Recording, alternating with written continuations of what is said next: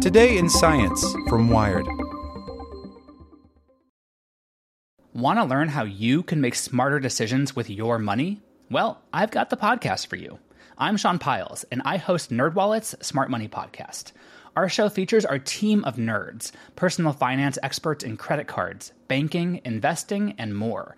And they'll help you make the most of your money while cutting through the clutter and misinformation in today's world of personal finance. You'll get clarity on strategies to help you build your wealth, invest wisely, shop for financial products, and plan for major life events. Listen to NerdWallet's Smart Money Podcast wherever you get your podcasts. As a longtime foreign correspondent, I've worked in lots of places, but nowhere as important to the world as China. I'm Jane Perlez, former Beijing bureau chief for the New York Times. Join me on my new podcast, Face Off, U.S. versus China, where I'll take you behind the scenes in the tumultuous U.S.-China relationship. Find Face Off wherever you get your podcasts. Here's today's spoken edition of Wired. Fighting a wildfire in Texas, building a network to connect 40 million people to the internet, cutting pollution with chainsaws. Hear Chubb customers tell their stories at chubb.com/podcast. And stay tuned after the show to hear how a sinkhole swallowed 8 priceless sports cars. Fighting Climate Change and Building a World to Withstand It by Adam Rogers. This past year, 2017, was the worst fire season in American history. Over 9.5 million acres burned across North America. Firefighting efforts cost $2 billion. This past year, 2017, was the 7th worst Atlantic hurricane season on record and the worst since 2005. There were 6 major storms. Early estimates put the costs at more than $180 billion. As the preventable disease hepatitis A spread through homeless populations in California cities in 2017, 1 million Yemenis contracted cholera amid a famine. Diphtheria killed 21 Rohingya refugees in Bangladesh on the run from a genocide. Disaster, pestilence, war, and famine are riding as horsemen of a particular apocalypse. In 2016, the amount of carbon dioxide in Earth's atmosphere reached 403 parts per million, higher than it has been since at least the last ice age. By the end of 2017, the United States was on track to have the most billion-dollar weather and climate-related disasters since the government started counting in 1980. We did that. Transnational corporations and the most powerful militaries on Earth are already building to prepare for higher sea levels and more extreme weather.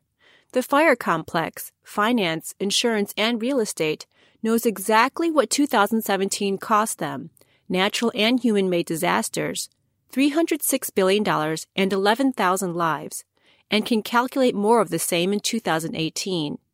They know that the radical alteration of Earth's climate isn't just something that's going to happen in 100 years if we're not careful, or in 50 years if we don't change our economy and moonshot the crap out of science and technology. It's here. Now. It happened. Look behind you. Let me rephrase. Absent any changes, by 2050, Earth will be a couple degrees hotter overall. Sea levels will be a foot higher. Now, 2050 seems as impossibly far away to me as 2017 did when I was 12 years old. I live in the future, and I like a lot of it. I like the magic glass slab in my pocket and the gene therapy in the robots. I mention this because in 2050, my oldest child will be the same age I am today, and I have given him a broken world. I don't want that. So 2017 taught a lesson, at last, that scientists and futurists have been screaming about. Humanity has to reduce the amount of carbon it's pumping into the air, radically, or every year will be worse from here on out. But 2017 also made plain the shape of the overall disaster. All those fires and floods and outbreaks are symptoms of the same problem, and it's time to start dealing with that in a clear-eyed way.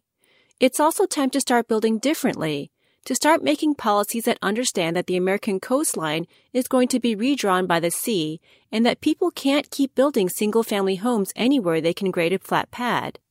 The wildland-urban interface can't keep spreading at will. People can't keep pumping fresh water out of aquifers without restoring them. Infrastructure for water and power has to be hardened against more frequent, more intense storms, backed up and reinforced so hundreds of thousands of people don't go without electricity as they are in post-hurricane Puerto Rico. In short, change, but also adapt. Fire season in the West is now a permanent condition.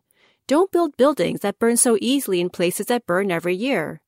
Hurricanes and storm surges are going to continue to walk up the Caribbean and onto the Gulf Coast, or maybe along the seaboard. Don't put houses on top of the wetlands that absorb those storms. Don't insure the people who do. Build ways for people to get around without cars. Create a power grid that pulls everything it can from renewable sources like wind and solar.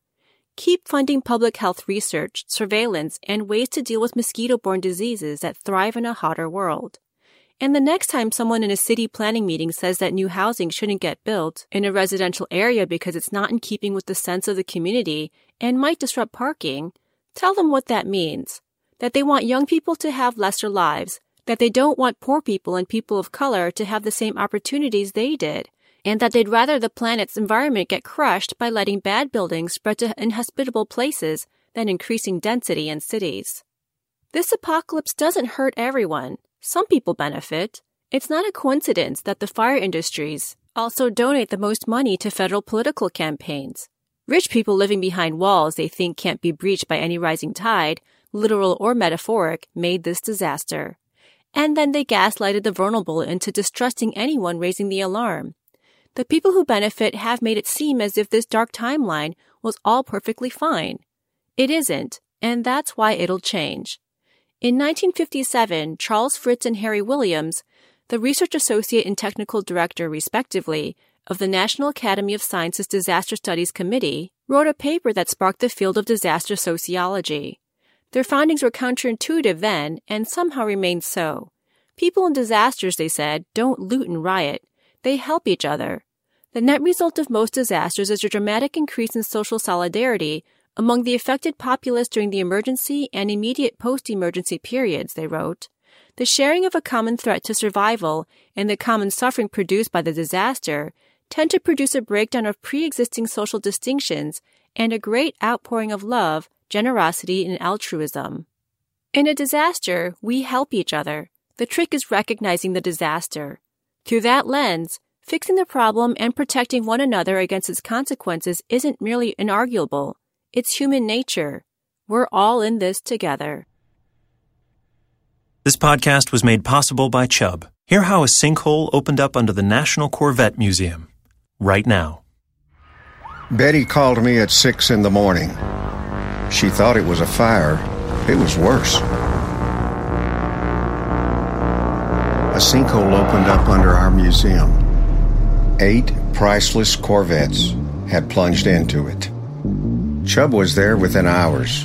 They helped make sure it was safe. We had everyone we needed to get our museum back up and running. And we opened the next day. Hear more stories at chubb.com/podcast.